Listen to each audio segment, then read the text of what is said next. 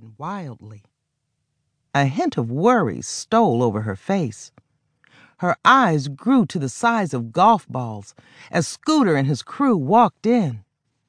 "Aw, shit," the DJ spat into the microphone. "Y'all get ready. Here's Lotus's signature move." Aftan watched them slowly. Her eyes met Scooter's. Fear immediately came over her. She could see the hate in his eyes, the desire to take her life.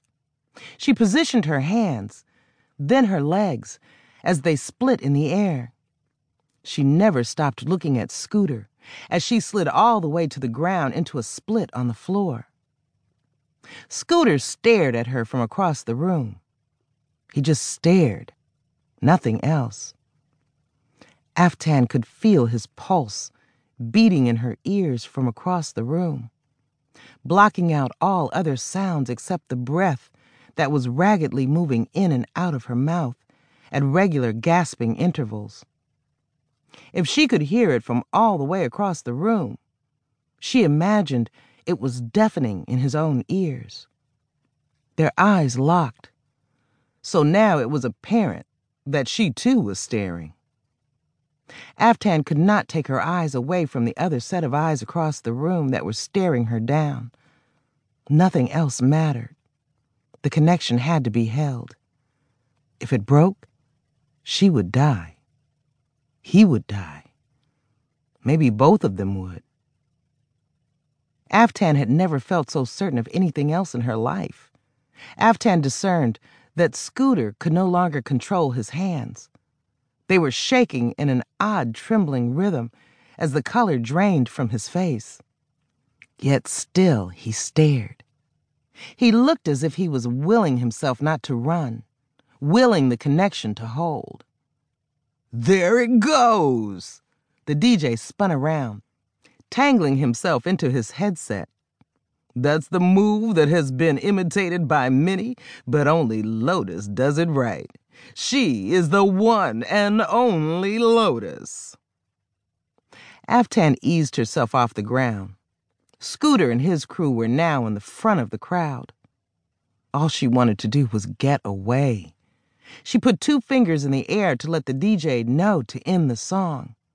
She ignored the crowd's disappointment as they yelled for their money back while she gathered the bills from the ground. Grabbing her trench coat, she put it on and walked quickly off the stage.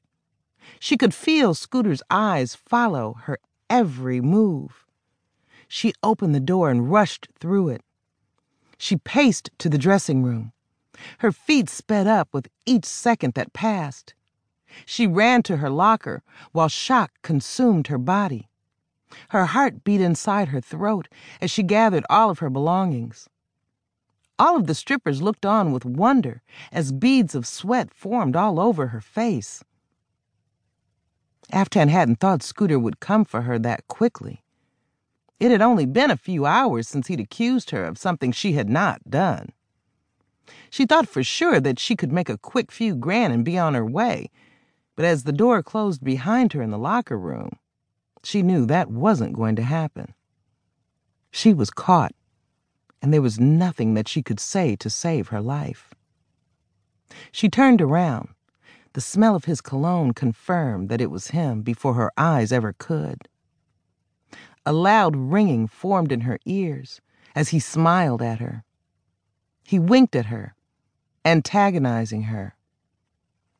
A scarce stream of pee rushed out of Aftan as Scooter removed the gun from his waist and pointed it at her. "Ladies," he yelled, getting the other dancers' attention in the room, "may we have a moment?" The dancers screamed as they ran like a herd of bulls at the raise of a red flag. The sight of Scooter meant something bad was about to go down, and they didn't want any part of it. He walked over to Aftan. Tears rushed down her face without a sound exiting her mouth. He rubbed the small dimple on her cheek while they glared into each other's eyes. He pressed the gun into her chest as she closed her eyes, inviting her end. Why? He pressed the gun as hard as he could into her bare flesh.